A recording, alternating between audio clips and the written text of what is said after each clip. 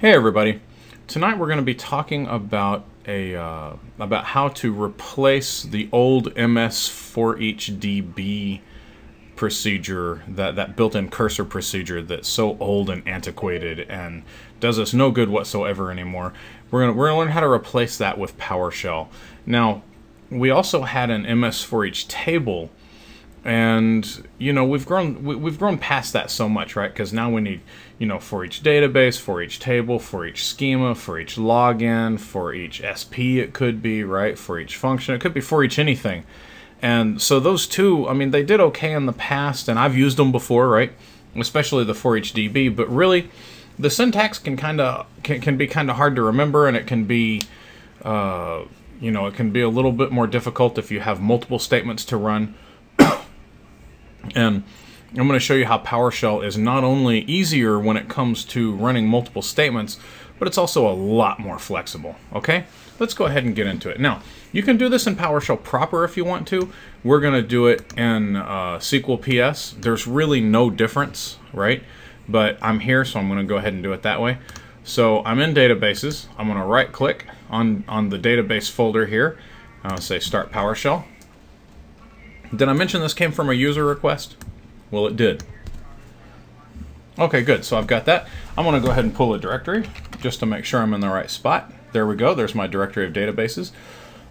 Now, for this, I'm going to pull a directory. I'm going to pipe that to a for each. Don't forget your curlies. Now, the first thing I'm going to do here is I'm going to start off by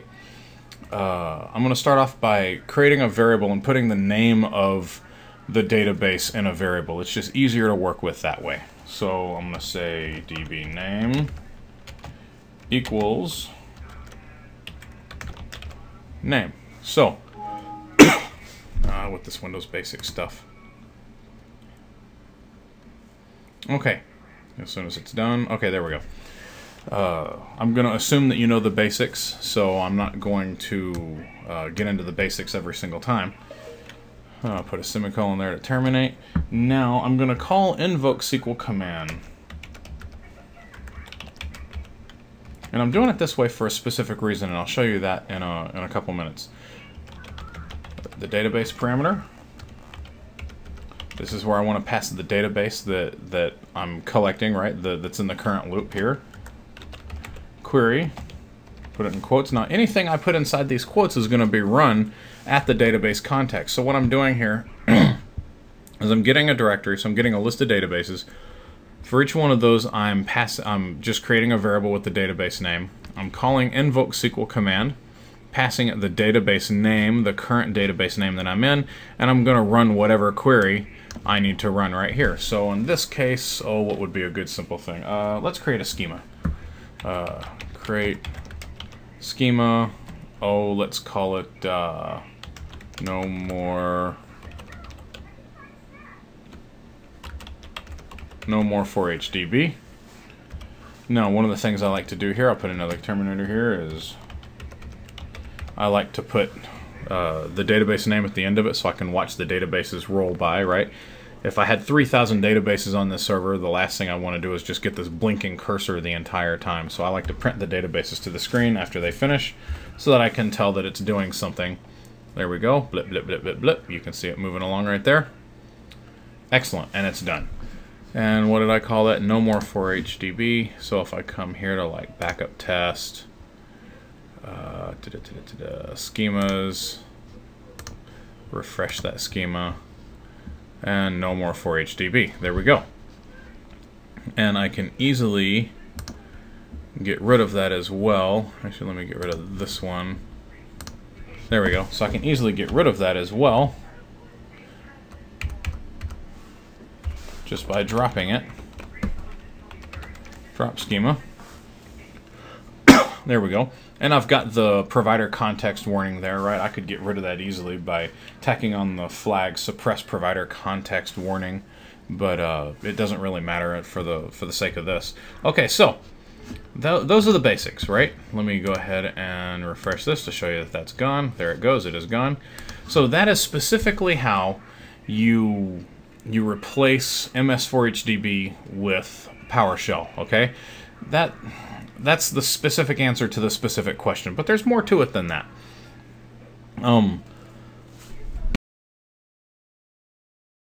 Like I said, the MS4HDB, the syntax is a lot shorter than this, right? But it's also a lot more complicated, especially when you want to run multiple statements, or if you want to limit the databases, by name, by partial name, by length of the name. I don't know why you'd want to do that, but you could. In PowerShell, you can limit it by size, you can limit it by creation date. I mean, you can limit it by anything, right? So any of these guys right here, if I do a directory and do a get member right here, so any of these properties are things that I could run for HDB on, right? Or run this version of the cursor on.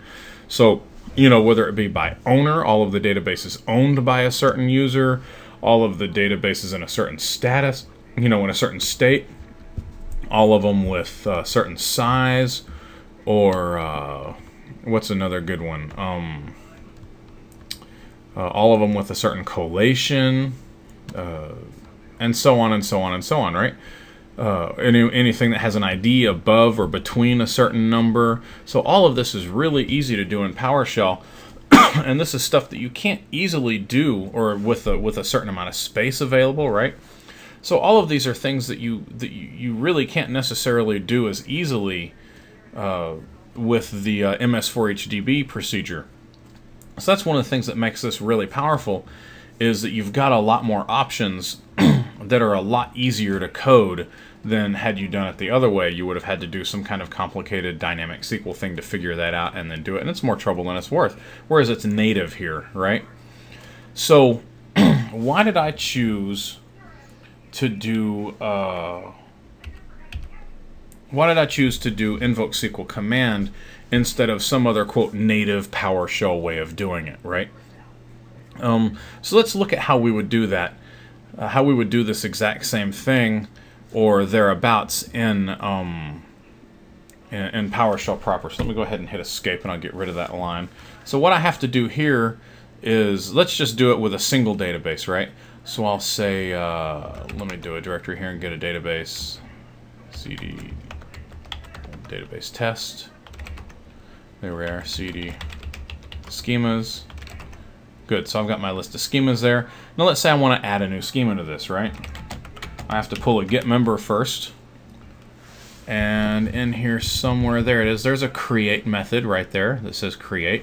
Now I'm just trying this. I have no idea if it's actually going to work. I mean, well, actually, okay, so I'm not even gonna do it, but because what I would have to actually do to do this is I would have to look up the syntax in BOL of exactly how to work this create, how to work this create method, and I would probably have to call the alter method as well. So the way this works may be different than the way it works if you create a table, may be different than the way it works if you create an SP, may be different than the way it works if you create a login, or if you create a database role, or whatever, right? Or if you create a function. So all of these create methods are probably going to have their own little quirks and probably work a little bit differently, and you're going to have to look that up every single time. But I already know the T-SQL. Where is it? Did I delete it for good? It's in here somewhere. There we go. So I already know the T-SQL for creating and dropping schemas, right? It's drop schema and create schema. So why not use that, right? I already know the T-SQL for creating a login. I know the T-SQL for creating a table, for creating an SP, for creating a database role, right? I already know all this T-SQL. So let's, instead of, trying to rebuild the wheel every single time, let's work with what we already know instead, and let's just use invoke SQL command to run the T-SQL.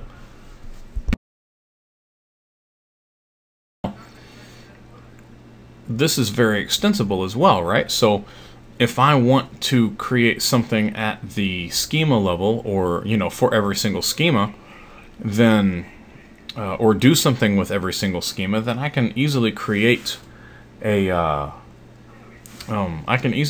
file that has this in it. Or if I want to create, you know, a couple dozen objects. Let's say, for instance, I want to, here's a very realistic scenario. You're bringing on a brand new application, and you've got a whole bunch of users that need to go on all the new databases, right?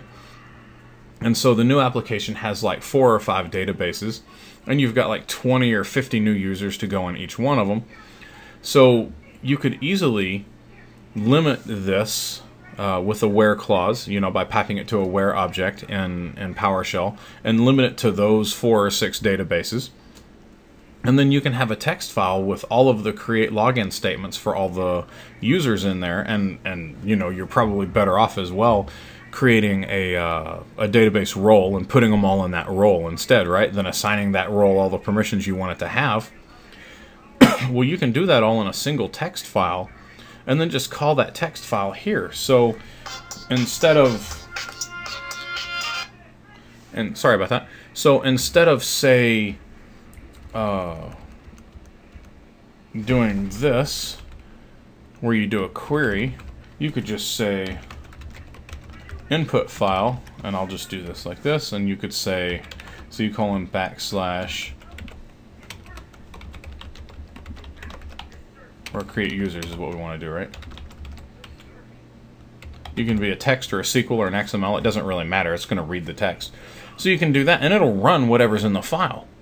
So it doesn't really matter what you put in there. That's what makes this so cool, is if you want to do this at the database level, you can do it at the database level. If you want to do it at the schema level, you can do it at the schema level, or at the SP level, or at the server level. You can do it on multiple servers, and you can do it on multiple databases on multiple servers with very little extra effort, right? So that's one of the things, that's the main reason why I do it like this, because if I don't want to disturb this file, if I've got another file I want to run for every single database on the server, or for every single server in my network, right? All I have to do is either change the contents of this file or create another file and point it at that file, and boom, I'm automatically up and running, and I didn't have to do anything different. I've already got the framework of how to work with all the databases right here. All I got to do is save this line to a file, right? And then just run that, and just run that PowerShell script, you know. And if I need to change it, then I just pass it the file name. If I'm going to pass it a different file name every single time, then I'll make that a parameter to the script, right? And instead of coming in here and changing it, I'll just pass it the path to the file name when I call the script, and it'll run whatever file I pass it. And this just gets easier and easier and easier, right? So that's why I chose to do it this way instead of coming up here and doing the create method, because I've never created a schema like this. I have no idea how to run the create method, right? So I would actually have to look that up. So and I know it's different for a lot of different things. So in order to do this properly and do it quickly, we're DBAs, guys. We're not the brightest cookies in the jar, right? I mean, that's why we're DBAs, because we're not as bright as other people. So let's make this easy so that we don't have to keep reinventing the wheel every single time. Anyway, there you go. I hope this was easy to understand. If I skipped anything, or if I left anything really unclear, if you have any questions, by all means, feel free to write me. I'll be happy to answer any questions, maybe even make another video, a part 2, clarifying some questions that you have. And take care.